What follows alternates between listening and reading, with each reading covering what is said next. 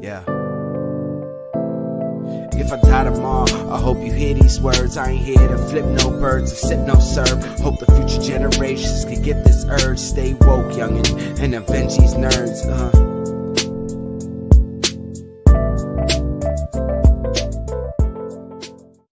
Nerds Around is back. Tuesday night, 9 p.m. We are here. What's up, everybody? It's your boy Sebastian. It's your boy Law. And your boy Tone from across the hall. What is going on? What's up? What's up? It's good to be back. Yes. Yeah, How did you think that intro, man? Dude, I was like, oh, this is nice and shit. Yeah. Fucks with it. Yeah. Shout out to Lou, man. Guys, again, make sure you check out Lou's album, The Agenda. Go ahead, Lou's site, find him on the Spotify or any of your favorite podcast apps. Also, too, want to let you guys know, check out the Nerds Network in the description. Got some dope links there for you guys. The Medusa's Cascade podcast and other crazy fun, awesome people that we follow and everything. So go ahead, get your nerdy week on. So how did you guys feel about this Friday's episode before we bring our guests on? Best one yet. So I've been watching you guys talk about it. And I'm like, yo, it's a little bit of a slow burn. Not really sure where it's going. It's obviously built into something. And then just like in true Marvel fashion, they're like, bet we're gonna tie one piece of string, pull everything together. Everyone's like, oh, like I don't know anyone who didn't react like that to this episode. Seriously, the way it opened, it was just like it really just brought things together from what we experienced in Endgame, and it wasn't just like a joke like it was in Spider-Man 2. Really humanized that whole situation. But we'll dive into that. Well, we're going to dive into that because we got two guests with us who are coming on. I mean, we've seen them on the show before, so we want to bring in he's also been a guest host at one point. He's just all around there. Oh, we didn't we do like a whole Kickstarter party for him? Him and his studio that they worked with. They kicked it out the park. I think we did, and I'm still waiting for my shit. So here you go, Alex Sabutsis. What's up, Alex? What's up? Yeah. So sorry, we'll get to the comics as soon as I stop hosting every goddamn podcast. I filled up my survey, and we're in the same state, so I don't trust this. Well, to be fair, Tom wants his to be driven down to him and hand delivered. Yeah, well, it's got to come through Connecticut first. That's all on Mark. I do digital stuff only. If it's coming through Connecticut, tell him bring the beer too. That's it. Yeah. Bring the noise. True, Let's go. So he's also returning. He was on. You guys got to see him last week. He was on the show last week with us. He called the big reveal. He called the big reveal. He did. He called it. This is why we got the returning, the voice of the generation, Pete Rosado. Pete, sipping on that coffee. Me? That's you. Yes. Okay. Hold on. Mr. Doc Strange over there. Yes. This is my now official WandaVision Madness mug. Whenever I'm talking or watching WandaVision, I'm usually sipping out of my mug. Tonight it's coffee, but usually on Fridays when I'm watching WandaVision, it's something a lot stronger. Nice. So let's deep dive it. In honor of Ironmonger, I'm doing a White Russian. Are most Russians white? And just an honor because I can do it because I'm rocking one of the Wayward Raven shirts of Berserker. We're going with a Stone Cold Steve Austin ale. There you go. He wouldn't have it any other way. No, I wouldn't. Austin makes the best ales. Okay, so let's get into it. We want to get into this episode about the blip because this, I think, was probably the best opening I've seen and a great, spectacular way of seeing an alternate version of the blip because we got to see it in Spider-Man, as Tom mentioned before. It was kind of comedic, so we didn't really see how other people reacted to that. And Monica being the one that was in the middle of this, how did you guys feel about this opening? We'll start with you, Alex. Am I the only one who didn't register immediately that it was the blip? Like me, wondering that she got her teleportation powers. She only teleported 5 feet from the bed to the chair, not realizing, oh wait, this is the blip. So it was for me, it took a minute to realize what was going on. But wow, that was my first oh shit moment. Yeah. I think I picked it up on it a little bit sooner, but it was one of those things where I didn't think that they were going to bring it back up and make it so significant to this story.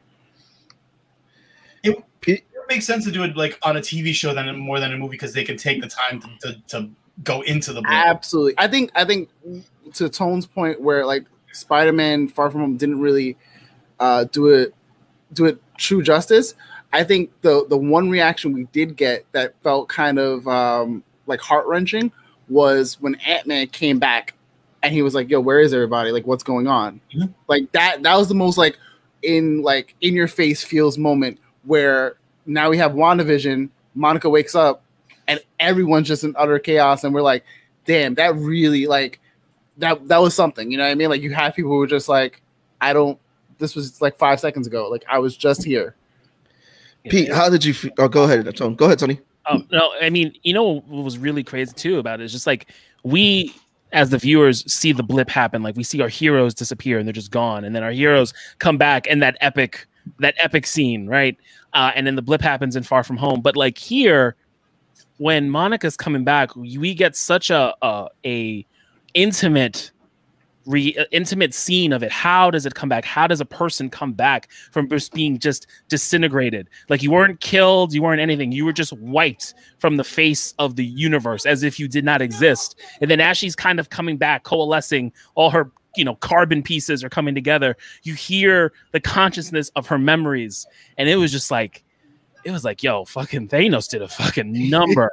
And like, you don't really see it. Like, you get the shock value from seeing like your heroes die, but like seeing like what people are coming back to, and just seeing that, first of all, I thought just visually like gave us something of the blip that we didn't know we kind of wanted to see, and just kind of what that reaction was, because we just didn't get that in the movie. Well, not to dwell on the blip, because that's like a minuscule part of the show, but like my wife pointed something out. Is like, what happened if you were in the middle of like a flight and you blipped out? Because you remember, like at the end credits of Infinity War, there was like helicopters in the air where their pilots blipped out. What happens to those people in the air?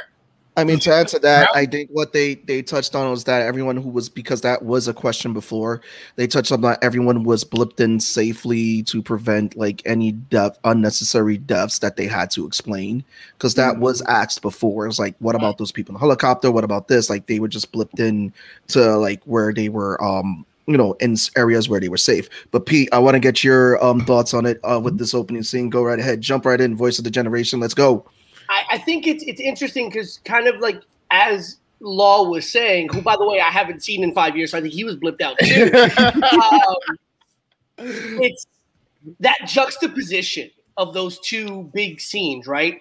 Our one big understanding of people returning from the blip, outside of the comedic issue in Far From Home, we're talking about seeing Falcon come back, seeing Panther come back, seeing that beautiful scene in Endgame where all of those heroes make that triumphant return. Everybody's in their feels, crying, orgasming in theaters watching this, right?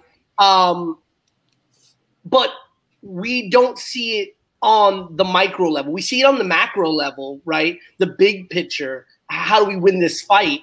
But we don't see how it affects the everyday person. And even in Ant-Man, you see it during the blip, right? You see this experience of severe loss and dealing with the impact of the blip from the perspective of the survivors of the blip. But it was very telling and so beautiful to see how it happened from people returning, right? That chaos in that small little area. Now you think about this. In Endgame, there was no chaos. Everybody just came back, got to work, did their job, boom, defeat Thanos.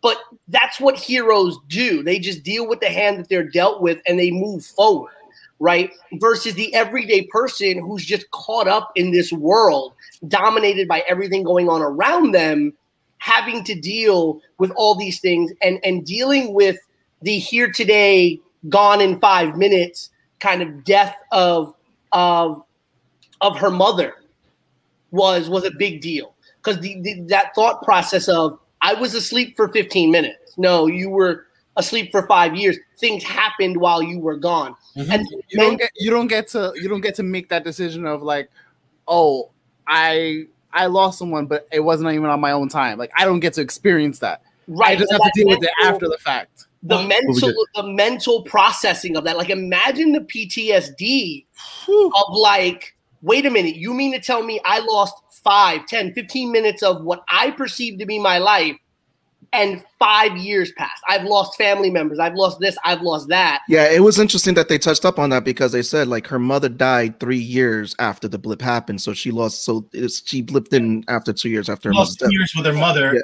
then 3 years of just regular time too. Well, we got a question coming in. It's from Dominique. Do you guys think Vision is alive, or what's up, Domo? Or is some kind of marionette where Wanda is using his dead body or something? I'm gonna take that because they're pointing out that they think that she probably attached Vision's consciousness to his dead body, and we're gonna talk more about that too in a minute. It's some kind of fucked up Weekend at Bernie's situation going on. It's I mean, how did you guys feel? Let's jump into that. How did you guys feel about that when she saw Vision? And someone even pointed out, like, is that how other people see Vision, or is that how how Wanda sees it? It's like, it was very interesting to me. And again, I think it was Screen Rants that pointed out that is Vision's consciousness attached to his dead body? Did she bring it back because she's also known for resurrecting characters that's happened in the comics? So it's like, and they pointed out that he also has super speed, which is something that Quicksilver has. Mm-hmm. So that was something. What are you guys' takes on that? Well, let's not forget, this is not the comics. This is the MCU. In this one, all of her powers derive allegedly from the Infinity Stones, but also there was like, I just recently watched something like that said that there was like a Paul Bettany interview where like they had cut a scene where Wanda's breaking into some facility to take his body. So like that could lean towards that. But if that scene got cut, maybe Kevin Feige wants to change that. So I don't know. I'm like, I have a feeling she is a construct of his mind. And by seeing the dead body, that's like reality setting into her. Like, no, he's dead. I don't think it's a marionette because we haven't seen her resurrect people yet. Now, granted, he is a machine, so maybe that is what's going on. But I vote no. I think it's. I think she's refusing to accept that he died, but also keeping him alive through her new reality. Like she's like, no, he's not, and she's having this break of like, you know, what she wants to be real and what is the actual case. And I don't know if you guys saw, someone pointed out where Alex brought up a good point with the Mind Stone. That Mind Stone gave her powers. So there is so much more to her saying, "You took everything away from me," when she talks to Thanos like that. It wasn't so much you killed Vision, you took Vision from me. The Mind Stone that gave her powers, that gave her brother her powers, all of the things that, you know, led up to this moment that was taken away from her, you know, like was much more than just her losing Vision at the hand of Thanos. Well, and I thought that was so like, oh shit, you know? You just gave me an idea too. Like, technically speaking, the Mind Stone no longer exists in that reality. What if it's the Mind Stone that was keeping her in check? And now without it, that's what made her kind of break with reality. Because it's like, that would actually be something. Ooh, you heard it here first. Ooh, Pete, you want to weigh in that? Do any of the stones exist in this reality anymore? Well, here's the thing. None of them do. If that's the case, can Wanda be her own reality stone? But here's the problem with that, right? The laws of nature still exist, and the laws of conservation of matter still exist, right? So you still have this idea. With Wanda, they don't. Well, no, but matter can neither be, you know, cannot be completely destroyed, right? Wanda negates that. No. But think about what Thanos said. Yeah. Thanos didn't say they were gone, and even I believe Feige or someone else has said it. He reduced them to atoms. Yeah. They are essentially now back on the atomic level. Yeah, so the power dispersed essentially. Right. They aren't the reality. They aren't the stones we know them to be, but their essence still exists in the reality. They are just not stones. We've seen this in a recent run of Marvel Comics where essentially the Infinity Stones gained their own sentience and went out to find hosts for themselves. And kind of the same idea, you know, but you have that connection between Vision and Wanda where they're both kind of created from the same Stone, even though Wanda's powers are very oddly similar to the Reality Stone more than the Mind Stone themselves. So it's a little interesting there. But I do think Vision is dead. I don't know if it's necessarily his consciousness. Rather, it's an amalgamation of what she perceives Vision to still be, which is also why, and this is the question that was asked in this episode. I think it was Agent Wu that asked, why a TV show? Mm-hmm. Yeah. And so to me, here's the answer to that. Wanda, for the majority of her life that we know her in the MCU, was where? Stuck in the Avengers facility. She probably spent most of her time either when she was at Strucker's or when she was an Avenger in the Avengers facility being locked down for her own safety, just watching TV. Think about how, new citizens or people in new countries or even aliens, as we see them in TV, ingratiate themselves with human culture. It's, through television, right? And so everything she understands about reality, because to me, she's a very naive character. Everything she understands about reality is built through television. And that's why we're getting this progression through television almost with her, in my opinion, because she's building based on what she perceives reality to be. And the real world is too harmful, too scary, too terrible for her. So she builds it in the bubble of television, which can be rewound, can be edited, can be changed. Don't forget, too, she didn't grow up in America. She grew up in Eastern Europe, where they were basically getting a lot of their media from us secondhand. And I think that plays into it. Like, as a kid, she was watching American TV, and her whole character arc has been like her perception of the West, as in good in the case of television and bad in the case of Stark, Strucker, and all this other stuff. But before we get lost in all that, because again, there's this episode revealed a lot, and a lot to unpack. There's a lot to unpack. Somebody might have told you that. I don't know. But here's one of the cool things: we get to see Sword. We know Monica works for Sword. We know that her mother helped form Sword. Her mother had the code name Photon, which is a callback to the character, a name that she had in the comics, which I thought was pretty dope. Mm-hmm. Then we get the director. He mentions nanotech, which we all know we're getting a show called Armor Wars, which is this a prequel also to Armor Wars? Would Sword be involved with that? With Rhodey, War Machine, also to rumors of them sending people into space.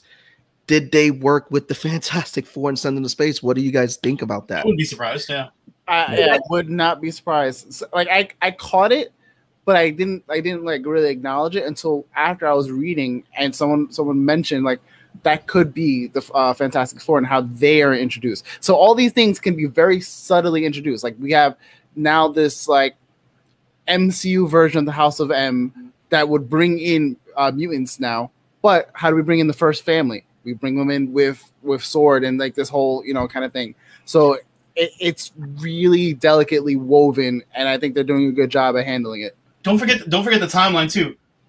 Monica's mom is the one who starts Sword. Back when we first met her, it was the 90s. S.H.I.E.L.D. still existed. So her and Nick Fury became friends, and whereas S.H.I.E.L.D. was a thing, she creates Sword as a space thing. But my assumption is once S.H.I.E.L.D. is gone, well, Sword becomes the new S.H.I.E.L.D. And it's not like Sword. I think everyone's been making this big hullabaloo about the fact that Sword's name has changed. Yeah. The show did not shy away from the fact that Sword still operates in space. Yeah. Right? They're looking up and down, basically. Right. They have these the terrestrial division, but they also still have a space-based division, which we also see teased by Nick Fury being in space on a Sword vessel. What if Fury was up there early and got trapped up there? What if Fury is stuck up there and hasn't been able to come back? Or, that's still very unexplained on how Fury got up there. Why is he up there? What is he doing up there? The Fantastic Four reference I've heard a couple of times in the last couple of days about, obviously the cosmic rays and the astronaut part of it. There's a small part of, I'm lying. There's a large part of me that does not want the Fantastic Four as heroes in this MCU. I want the Thinker. I want the evil Fantastic Four. I want the ultimate universe for this Fantastic Four, because I think it would be really cool to have an evil Reed Richards as a big bad in the MCU, it would be a fresh take on the Fantastic Four as we've seen them in different iterations. I go, as dope as that is, as a comic book fan, we have to realize that this is now Marvel's first time dealing with doing the Fantastic Four in the MCU as a whole. Because remember, Fox originally did their properties, so I don't think they're going to go the villain route until they establish them as the first family. I think with the multiverse thing, they could because it lines up with the comics. They could have like the first villain be Doctor Doom, and then the second villain be the Thinker. Well, I want to touch up on these two things first. Like, again, with Mojo, I think Mojo, like, or else, like, there's a lot of stuff people are pointing out that Mojo's involved. I think before we get the involvement of Mojo, they're going to try to establish mutants first. Yeah. I'm not going to say that they're not going to establish Mojo, but right now all leads are pointing to Mephisto. But Mojo would be an interesting take, but I don't think they're going to do him just yet until they get the X-Men established in the MCU. And that's Nightmare. Yeah, because again, with Nightmare, that leads also to in the possibility of Doctor Strange and the Multiverse of Madness. But what Kevin Feige is doing right now, he's establishing the bigger names first, and then he's going to be pulling out those characters as we see him going and all that. Like Nightmare is another possibility, but again, as much as we would like to see a villain version of Fantastic Four, we're probably going to see them try to establish them as their first family first, and try to establish them as heroes, and then maybe once Marvel establishes them, we'll start to get that stuff down the line. Plus, again, like you mentioned, now it's the multiverse, because now they're playing with the multiverse. We may get alternate versions of them. For example, they're going to be playing with stories with What If, the new show What If, and we're going to see different things that Marvel's going to test with that show.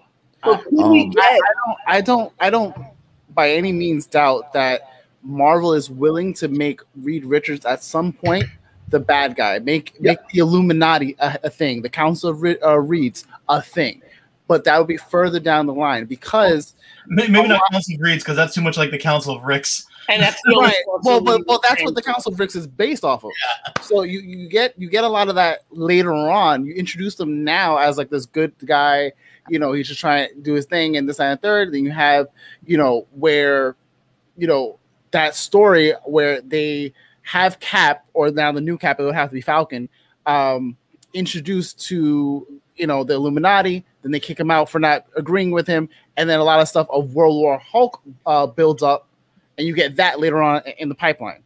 So I think they're gonna bring them in proper as they should, but I don't doubt with Namor coming up soon, with like all these big names coming up from the Illuminati, that I do not see them not doing the storyline later on. I find it tough though to do the Illuminati, and here's the thing: I'm okay, and I fully understand the idea of changing characters, but to me, it's hard. It's even harder to do an Illuminati now when you don't have a Professor X yet, you just lost Black Panther, and we no longer have Tony Stark.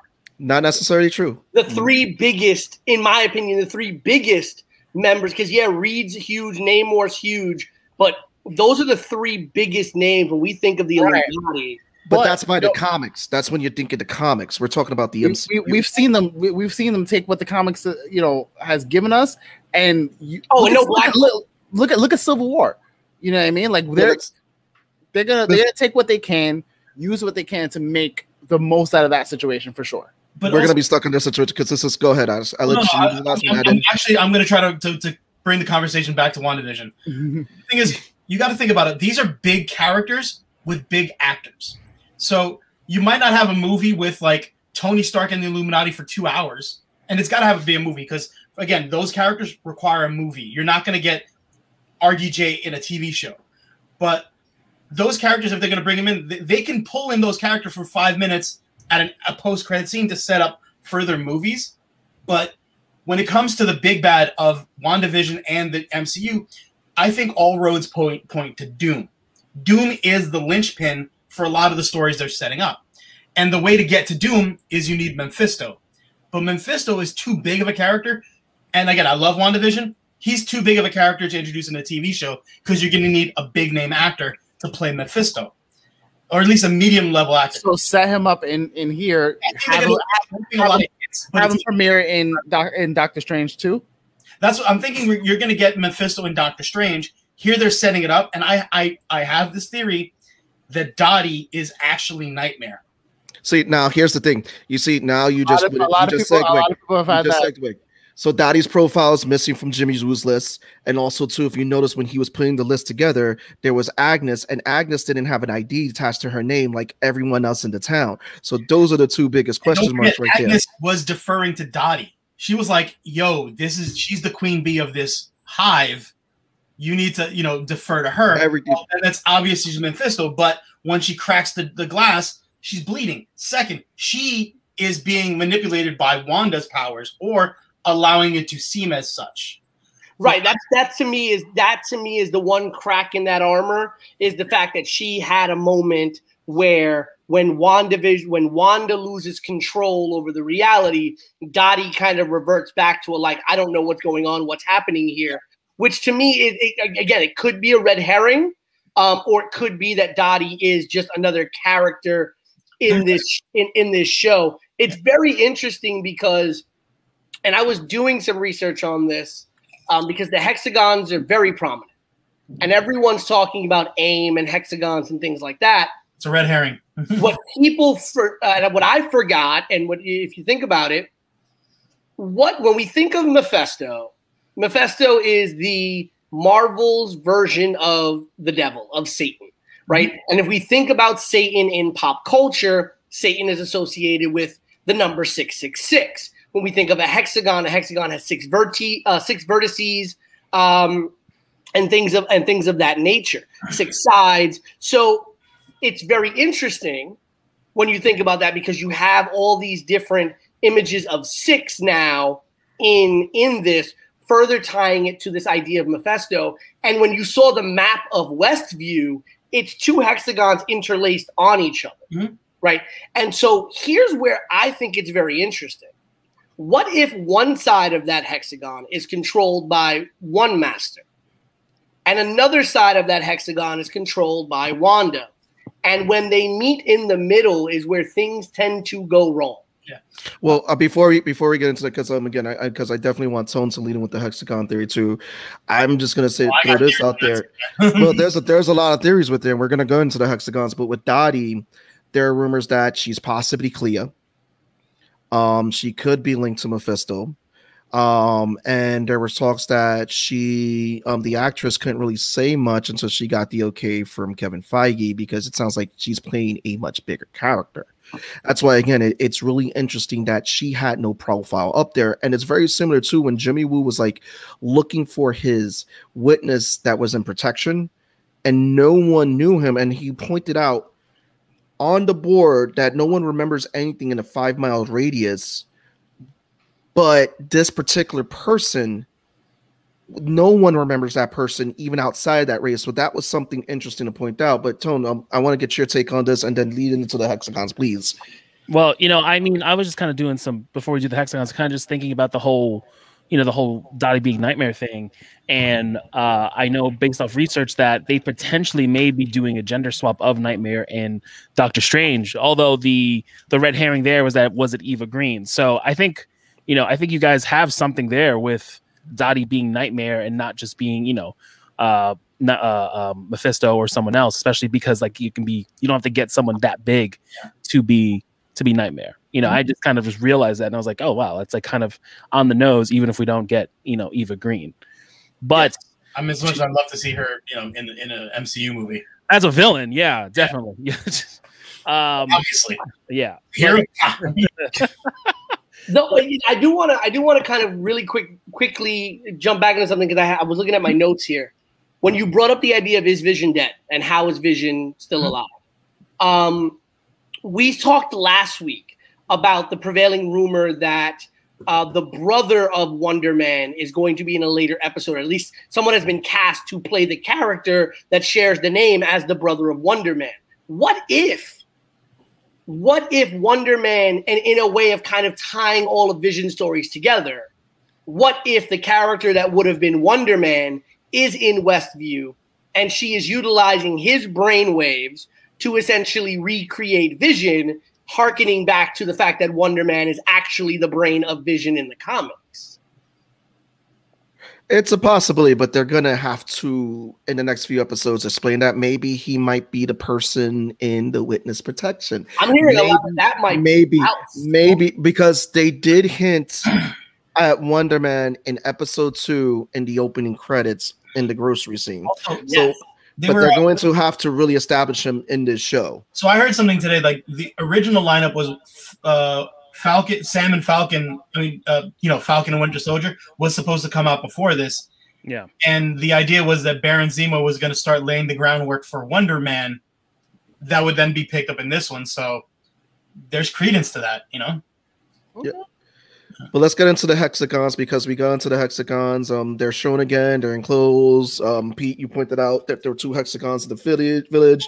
The hexagon imagery is all over this, like the beekeeper, bees, hexagon shape, honeycombs. You have the head of SWORD, his office. If you look at his plaques, they were shaped in a hexagon shape. And then even Jimmy Woo has been asking the question, why hexagons? So I mean, again, let's dive into that theory. Law, you haven't been around for a while. You're welcoming back. This will be the welcome back question for you. Go ahead, Law. Jump into that hexagon theory. Come on. What's your theory on it? Let Tone jump in. I'm here. I've been talking. Like, you act like I haven't been talking this whole half. Like, let Tone. Okay, Tone, take it. Take it from me. So, my hexagon theory is slightly different. I would say it's against the grain, as I haven't heard this. I was walking my dog, and it just kind of slapped me in the face. It was one of those things where, like, thinking about it really comes down to the bees. Bees use hexagons in honeypots. And, out of the 3 geometrical shapes that they could use, squares, triangles, hexagons, they use hexagons. Why do they use hexagons? Because it takes so much fucking honey to make wax. Hexagons allow you to create the most amount of area with the least amount of, like, content, stuff. And I think that Wanda is creating this entire fucking thing. It's all based on her mind. So she's using a hexagon to create the shape of Westview, which held the greatest amount of space, with using the least amount of her mental energy, while she's kind of doing this whole thing to everyone, propping up Vision, keeping everyone in tune, kind of controlling it, pushing everything out. So that's why we get, like, the beekeeper, and I think all, like, the other things like AIM or the Infinity Stones could just be kind of like red herrings, and, like, there may be some kind of like I feel like Darcy may come up and see, like, this is why. Because she's been, like, breaking everything down based on, like, the science of what she's seeing. So I think it'll be pretty dope. My thought of Hex is it's a different direction. I first I was thinking it was kind of like not a red herring, but kind of a nod, because think about what in the comics she uses hex magic, and and don't forget the hex are a theme, but also what is it that Wu does? Card tricks, magic tricks. Yeah. I think that's just setting up the theme of the series. This is magic. It's like, yeah, she got these really crazy witch powers, but it's magic. And I think that's how you tie in Doctor Doom, because he's a mage. That's how you tie in Doctor Strange, magic. Multi-dimensional. They've established in Doctor Strange that magic is just rewriting the code of all the other dimensions. But also, like, where was I going with this? There was something that was bothering me about it, in that when I saw this episode with the hexagon in the director's office, and Tony, you said honeypot. What if that's the tie-in? SWORD tricked Wanda into coming to Westview to try to control her. Their plan fucked up, and some of the people like Dottie and Agnes are SWORD agents who were like deep cover. That is like that's my theory now, and you just kind of made it like the wheels turn on that one. It's interesting because your theory might be very, very plausible, because someone pointed out, like, what if Agnes was talking to Vision and worried that Geraldine was alone with Wanda? Yeah. Well, she was worried about her. And the other thing about the director, they pointed out that there's a lot more to this guy than meets the eye in terms of like he knew about CMDR, he knew a lot of things. And it's like, why would he send his agent who just came back to such an important case? Because she wouldn't know anybody. If she sees Agnes, she'd be like, I don't know who the hell Agnes is. You know, and who says Witch can't be a member of SWORD? What are your thoughts on these hexagons and these theories? I mean, to me, I think this is going to be the long con for Marvel in this show that I don't think it's really spoken about to the end. I do think it's somehow connected to the reality. It's connected to Mephisto. It's connected to whatever the larger story is. And we're about to hit another gear, right? Because we know that we have the episode coming up where they're going to go trick-or-treating. And we know we have the episode coming up where Agnes meets up with Vision and kind of has that break where she's just like, am I dead? You know, and he says, why? He says, well, because you're dead. And it was very interesting because Darcy made the claim that I made on last week's show where I was just like, well, everyone knows that Vision's dead. So her seeing him, she's like, wait a minute, he's actually dead. Like dead. Mm-hmm. Right. So, you know, we have this idea of like everyone kind of knowing somewhat of what's going on. It's going to be very interesting because I think part of this larger mystery is also whoever the heck Jimmy had in witness protection. I think this may be part of the larger story that most people are going to treat as a throwaway.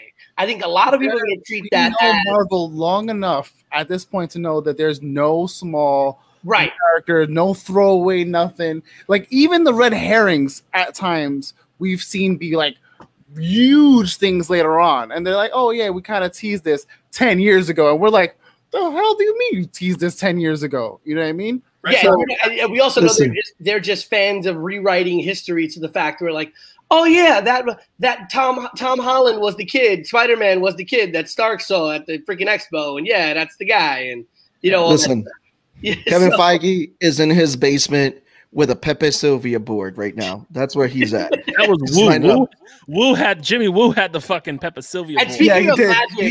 He borrowed Kevin Feige's board for that scene. Speaking of magic, gotta love the Ant-Man reference. Obviously, Jimmy has been practicing his magic tricks, throwing out some stuff. One of the more interesting things that I wanted to bring up was everyone's obviously knows the history of Monica as Spectrum, Captain Marvel, Photon, blah blah blah blah blah blah. Because she had 1.5 million names. Yes, she did. Yeah, she could not decide on a freaking name. Mm-hmm. But many people were talking about how, and it was interesting to me, she very easily, granted the second time was a little bit more force, but she was able to easily go in and out of the energy field. Everything else, it was kind of either they couldn't get in, or if they did get in, obviously the beekeeper got transformed and stuff like that. And people are wondering, you know, I've read a couple of rumors that this may have something to do with her own latent powers, or a reference to her powers that we know them to be, since they are energy based. Well, this is one thing that someone wanted to point out. Just looking around, just surfing for this. She was blipped in, which they say, like, you know, again, that required energy, which we're going to jump into this topic, that required energy that was emitted from the gauntlet. Then the second form of energy she's hit with is with Wanda's powers, which sends her out of the, out of Westview, which again is part of that energy. So she's a battery being charged right now. So she's been through that force field, which again is made up of CMRD radiation. Which, welcome back, Darcy. You found it. You found it, girl. So oh yeah. So the mention of CMRD radiation, the mention of the Big Bang. This can be a possibility, again, as I've been pointed out, that this could be an origin story of how Monica gets her powers, but also too, is this a way for the mutants to be getting their powers right now? I would say it's a good way of bringing it where it's not like blipping a bunch of people with powers into existence. Rather, you have it where they've always had latent mutant properties and you know, like the genes, but after the events of WandaVision, all those powers are made and manifested. And essentially, who was it? Straw Hat Goofy on TikTok. He had this theory where it's like you bring them back, you bring, you know, all the mutants into existence, all their powers are manifested, and you still have that dichotomy of where you're looking at people turn on their friends, on their family because they have powers, and you still have that like that struggle with mutants and the normies of the world. So it's very, very, very plausible, at least in my opinion, that you bring them back where they're not people who didn't exist in this world before. You're not bringing a whole universe in. These are people who already exist in this MCU timeline and this, you know, universe, but now that Wanda kind of like rip the ceiling off, you're having all these people come and emerge with all these powers and, you know, these abilities. I want to get everybody's thoughts before we take them, because we have a question from you know, one of our fans on there. So I want to go around the table. We'll start with Alex with that one. What are your thoughts on that one too, Alex? I don't know. I mean, the blip causing mutants, I'm 50-50 on, mainly just because of the numbers. It's like, so you're telling me like half the population now of the universe is going to become a mutant? Oh no, I'm not saying that the blip caused the powers. I'm saying the energy emitted might have caused Monica's powers, but the mutants themselves are going to probably be a result of Wanda and whatever the events of like this series like conclusion. I don't know if I agree with that. I'm gonna answer the Monica thing first. I think if they're teasing Wonder Man and his powers are energy based, whatever creates Wonder Man is probably going to create her. That's my theory. Okay. Because they're basically both energy sponges in different formats. Now, they probably could use the blip as a way of trigger, like a catalyst that leads to that, probably. For mutants, I think the blip makes sense, but you need to have, I mean, like the X gene future of evolution is what really causes the racism towards X-Men or mutants. So you need to have something to say these people are mutants to get the same power for the story, because otherwise they're just Inhumans or they're just like freaks. And the blip is too random for me. It would make sense, but I would prefer, the only way it would make sense is like maybe the blip responded to a latent mutant gene and then trigger things, but then you lose people like Wolverine, who's like hundreds of years old. You lose people like Apocalypse, who's thousands of years old as mutants. So like, it's a little weird for me on that one. Pete?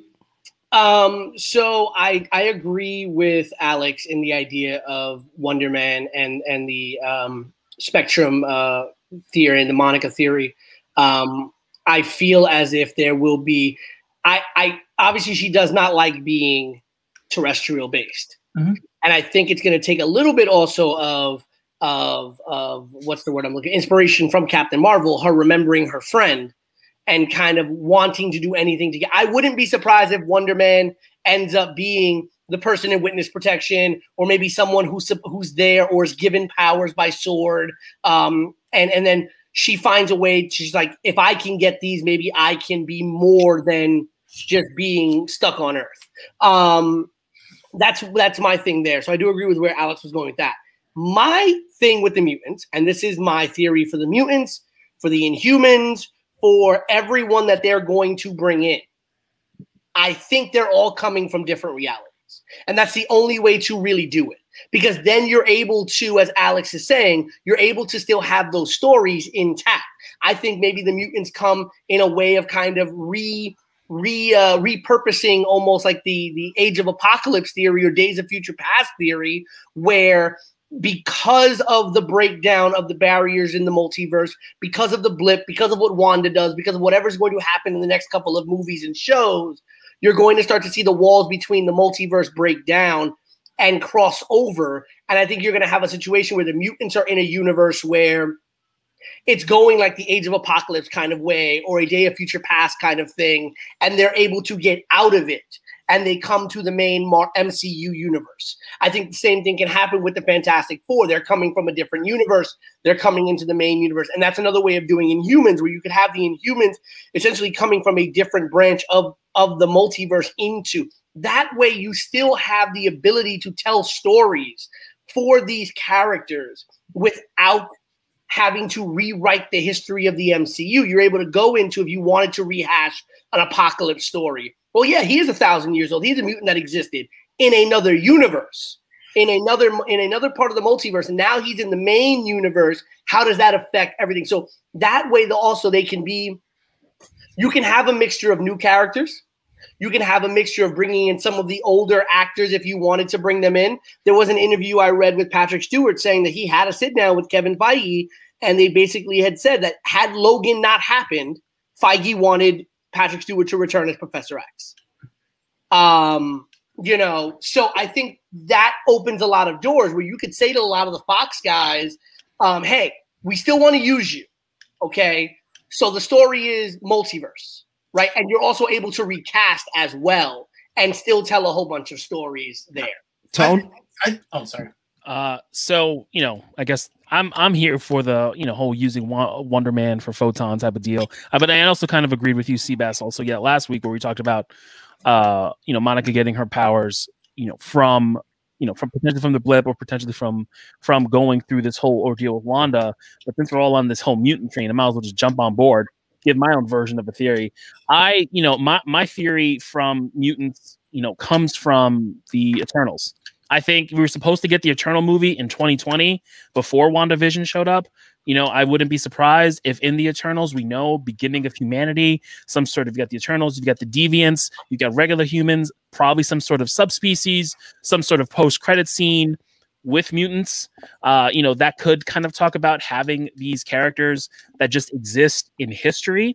And then the mutant gene just kind of potentially being dormant in a big amount of the population, and then using the blip because that was such a concentrated amount of cosmic energy used on Earth 2 times, energy that goes all the way back to the Big Bang in the universe, everywhere. Yeah, blip happened everywhere. Yeah, but it happened on Earth is the main. And you know what I'm trying to say. It doesn't matter. Mm-hmm. But all that energy being essentially Big Bang energy. And that just becoming the, creation, and that could kind of start off having more, latent mutations kind of showing up along with the older mutants that kind of come from generational lines of Eternals. Yeah, you can say that there was a small population of mutants like Apocalypse, like Wolverine, like Sabretooth. Exactly. But then the blip is what supercharged it, and now you have the X-Men, you have Alpha Flight, you have all these, eruptions of mutant power, And because I want to get the question that just came in, but I want to give my final thoughts on that. Is that I agree with everything saying, but I think that they're going to use that because there's a specific reason I feel like they're mentioning these waves. To mention that this went back to the Big Bang and that we've had mutants already in the MCU, and the MCU is not afraid with playing with their history because Ant-Man, before Scott Lang, Michael Douglas's character was Ant-Man before that. They showed Pym, so they showed that, and they showed Michelle Pfeiffer's character. She was Wasp before that. Before Heroes were the mainstay, Nick Fury started SHIELD to find people with superpowers and abilities. So who's to say that SHIELD already didn't know about mutants too? They could have already known about them and kept their identity secret, which again is something that ties in with the Ultimate Comics. If we know, MCU has taken stuff from the Ultimate Comics and they have taken stuff from the main MCU and kind of mixed them together. So I feel like the first blip, we got mutants that were born during those 5-year period. Then we had the second blip, which is going to increase, and then we had the House of M reference, which was in WandaVision. But that's just our thoughts. We're gonna continue to speculate. You could have a quick DC thing. Everyone's talking about rewriting the DC universe with what they're doing, and you could have Wanda essentially doing a reverse House of M, right? Yeah. Instead of no more mutants, right? It's no more humans, no more this, no more that, something more universe based, which kind of rewrites a lot of stuff and brings in mutants, thereby rewriting the history without doing it. So you get a little bit of what you said, Seabass, where now the mutants are just in the universe due to something where Wanda did, where now she's kind of rewriting the universal history with her own powers. But again, before we get, because I think at least what Tone says, we're going to get that with the Eternals. We're going to get that with WandaVision. I think with WandaVision, the Eternals, a lot of the movies and stuff coming out with this slate is the bigger picture setup for what Kevin Feige and Marvel's looking to do, especially since they got the mutants back in the fold in the FF. But let's take this question. Dominic had a question. Domo, another question. I've heard speculation that the children are the real target, that they allow to get this to get to the twins. Thoughts? Yes. My thoughts on that is that if because they're referencing so many comics and the twins, that originally Mephisto wanted to get the twins to use them to like help him build his body or something. I forget the story, but he wanted to use the twin, his Horcrux. Yeah, the twins were his Horcrux. It was 2 parts of his soul were embedded in the kids. Mm-hmm. He was basically Lord Voldemort before Lord Voldemort. But here's my larger thing. It's going to be if everything in this reality is a creation of Wanda, if the reality crumbles, don't the children crumble? No, because the children were an accelerated part of the reality, right? She became pregnant. I believe that's where Agnes plays a big picture with that. She's not, because the kids are not constructs. They're in the comics, they're parts of Mephisto's soul. Correct. Through Agnes's manipulation. So the two of them could be weaving a spell to create life using an existing soul. They're not creating like conservation of matter. They're not creating a new soul. They're taking a split soul and putting it in a vessel. So that could be what's creating that. But man, this episode left a lot with this. I want to go into the reaction from Wanda, because it's the final thing we're going to cover is her reaction when she shot out Geraldine. It's like we saw this like evil version of Wanda, which again we know she's a broken character in the comics, and that kind of shown. But then there was a moment where she was like, oh shit, what the fuck did I do? And then she just started fixing things and then started acting like if nothing happened, and then you got that version. What are your guys' thoughts about that? Are we going to get the evil Scarlet Witch in Doctor Strange? Or is this the beginning of making, as we were talking about before, some of our current established heroes as villains? We'll lead into you, Pete, with this. I don't necessarily know if it's an evil Scarlet Witch, but I think it goes to what you said about the brokenness of her character, right? She's torn in this reality of like, how do I protect this while also how do I keep everything secret, right? And so I think that's where you kind of have that moment where it's like she knows her reality is threatened. She knows everything could come down in an instant with Monica. So it's like, I need to get rid of this. You're an outsider. You're this, you're that. But now you've created something you can't walk back, right? Now that she's broken these homes, she's done this, she's done that. She has to fix it in order to maintain the reality. So it's this idea of survival. She has to go into that mode to get rid of Monica, but in order to maintain the lie, right? It's just one lie on top of the other, which is where that end scene with Vision was so meaningful to me, where he's just like, we can leave. And she's like, we can't, right? This is home, right? And so it's that kind of moment where it's just like, we still don't know if Wanda is fully in control of this, but we know that she has some modicum of control and or understanding of what's going on that she's not letting us into. Mm-hmm. Alex? You know, I agree with Pete, and you just made me think of something. What if, like, yeah, she's in control, but this is a psychotic break, maybe a dissociative identity disorder or something like that, but at the same time, there's like conscious Wanda and then like TV Wanda, and conscious want to create a TV Wanda to deal with shit, but the illusion only works if they stay put inside of the hex. Maybe that's what happened. Maybe she went to Westview for someone to help her bring back Vision and her family, but the trick was it's Agnes like, yes, we will create this place of power where you can control everything, and the reason being to have her kids and manipulate her, but she consciously knows if she leaves, everything crumbles. Like, she can't leave, otherwise she has no, maybe she I don't know if she doesn't have the power levels or she doesn't understand she has the power levels, but I think she knows consciously if she leaves, she loses Vision. And very quickly, it goes back to something I mentioned last week. What if Wanda is there of her own volition? What if Wanda is there to get help?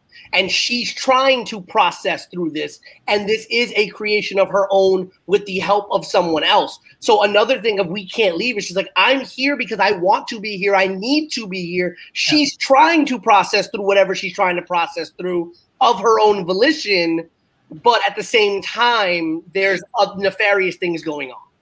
Law, what are your thoughts? 100%. They actually hit the nail on the head for a lot of this, where I feel like she's so like invested in this, and she really can't like back out from it now. Like she's in too deep, and a lot of it is crumbling. So she's just like doing the little patches, the little fixes. Like I'm gonna take bubblegum and put it here, and everything's being held by threads right now. So we're just waiting for that one thing, that one crack, and everything to crumble, because as strong as she is, as powerful as she is, we're seeing her humanity. So we're seeing her deal with something on such a like an emotional, human like level. She's not this grand person of like superpowers. She's a regular person dealing with like so much loss and so much grief, and this is how she can best process it. So she's right now at a point where she's in like Alex said, she's in survival mode. She's 100% in survival mode and just trying to protect what she feels like she can do. You know what I mean? Like this is the most that she can control, and she's gonna fucking fight tooth and nail to protect what she can control. But at the result of what? Because we're gonna get a lot of things that start to seep out of the cracks as well as come into those cracks, and it's just gonna like bleed in and out of this reality that she's built right now. Tone, I want to get your thoughts, and then I have a question from someone. Sure. I have a question from Dave the Wave.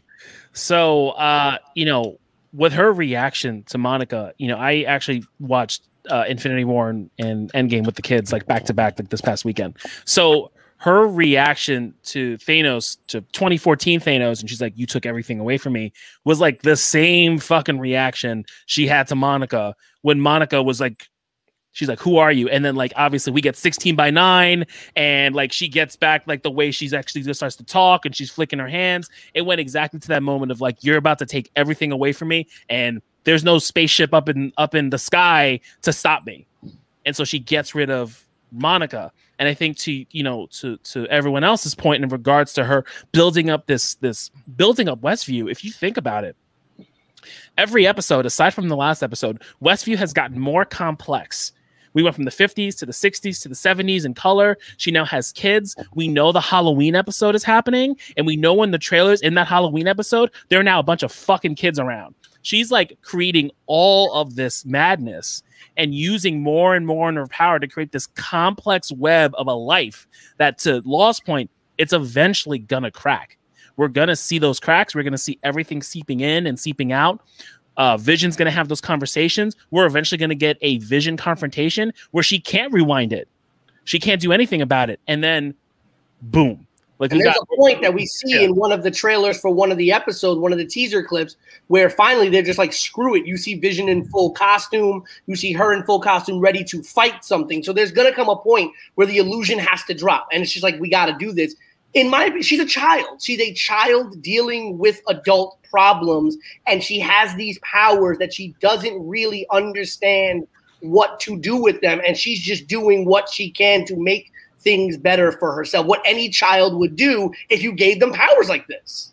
I'm gonna go ahead, Alex, before I take the question. When they're getting ready to fight, what happens is Wanda actually basically completely takes over Vision, and they're fighting sword to stop them from stopping her. So we got a question from Dave the Wave. He goes, "What would ruin this series?" Perfect answer: Zack Snyder, Warner Brothers. Gungans. Oh God! Stop the two of them. Stop. Well, we're in the series. I'm already gonna watch that 4-hour match. You're gonna watch that shit? Yeah, of course. Everyone's gonna watch it. Let's not talk about it. Okay. Let's not talk about. Yeah. Okay. What, the Snyder Cut? Yeah. Well, of course I'm watching that. I'm gonna watch it. I'm gonna listen to you guys watch it. Pay me money to watch that. No, I have a lot of respect. I am one of those few people that actually really love Zack Snyder's stuff.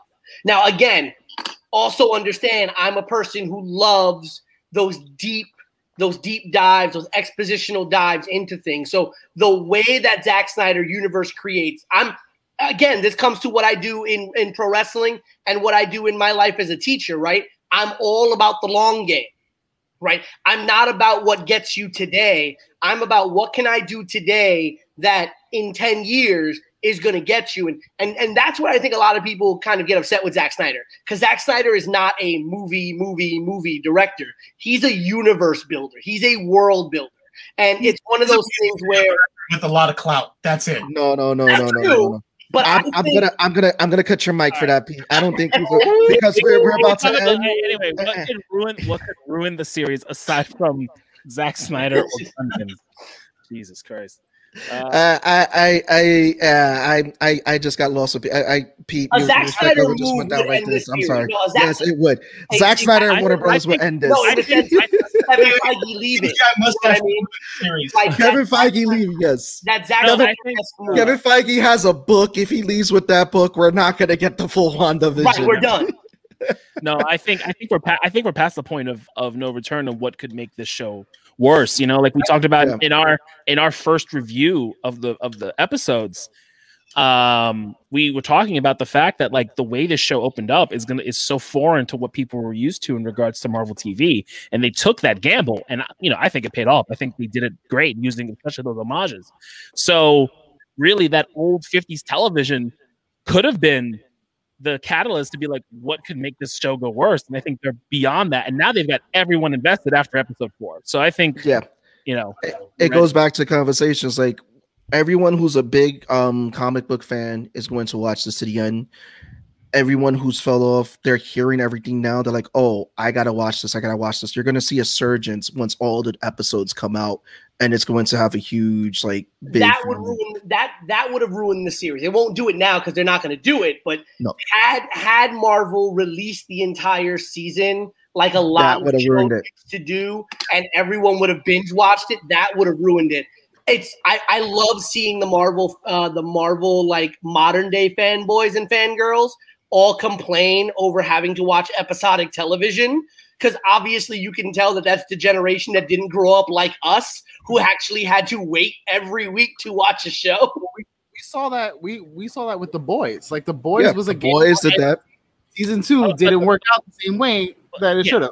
Yeah, but in The Boys as a whole, the construction of each of the episodes didn't work, I felt, for week to week, where WandaVision works, right? Mandalorian works, like all those shows worked. The Boys season 2 was created to be a binge show, and then the creators decided to say, hey, we're going to release it episodically. It wasn't an Amazon thing. It was completely on them, where for all of the Disney shows, they know going in, it's a week-to-week experience. Maybe the first 2 episodes, if we do that, with Captain, with Falcon and all that other stuff, but like it's week to week. So they're building them as week to week with a small 20-minute beginning, middle, end, with that long weaving story throughout it to kind of get you hooked. It's a movie cut into segments, which is what I think Marvel's really great at, right? They created a movie, made 9, and said, how do we take this movie and cut it into 9 chunks that'll be beautiful all of its own? And that's great. When you have individual chapters of a story that are just as captivating as the entire story, that's incredible. And it's also very hard to do. So Marvel just continues to raise the bar and then pass the bar every single time. It also helps keep, bring in those Disney Plus subscriptions. Well, we're at that hour, guys. But go ahead. Final thoughts. Come on. Let's go with the final thoughts.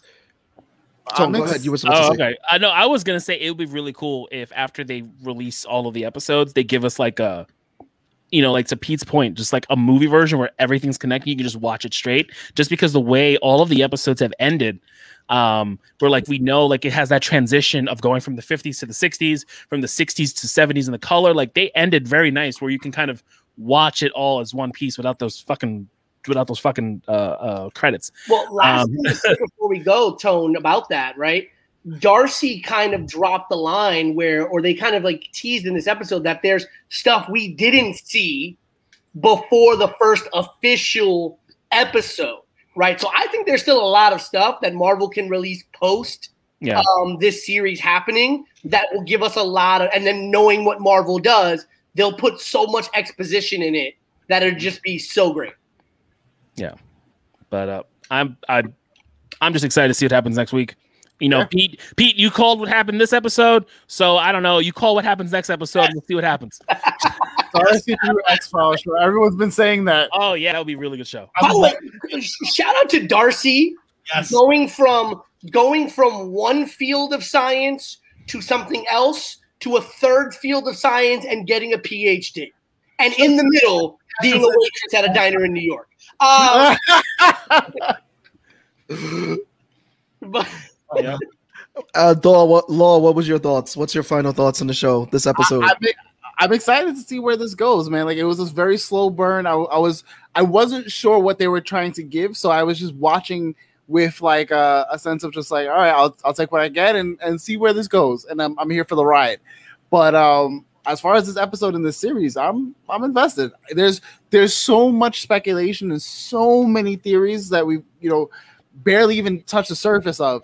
And I'm here for it. Like, it's gonna be when we get all these big reveals, I think there's not gonna be any one of us without our jaw on the floor. And Marvel knows exactly how to make that happen.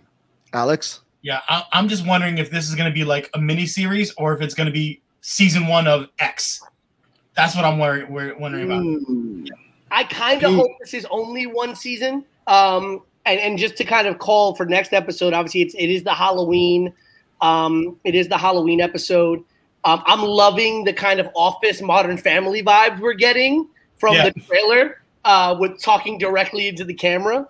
But I think it's going to be very interesting to see how, as Law kind of said, as this universe, Wanda has to now create more, how things start to fall apart. But I think this is where we're going to start to see the train start to pick up speed in terms of them dropping reveals. Who's this person? Who's that person? Who this person might be. I think because this is the middle of a story now, right? We're in episode 5 and there's 9 to go.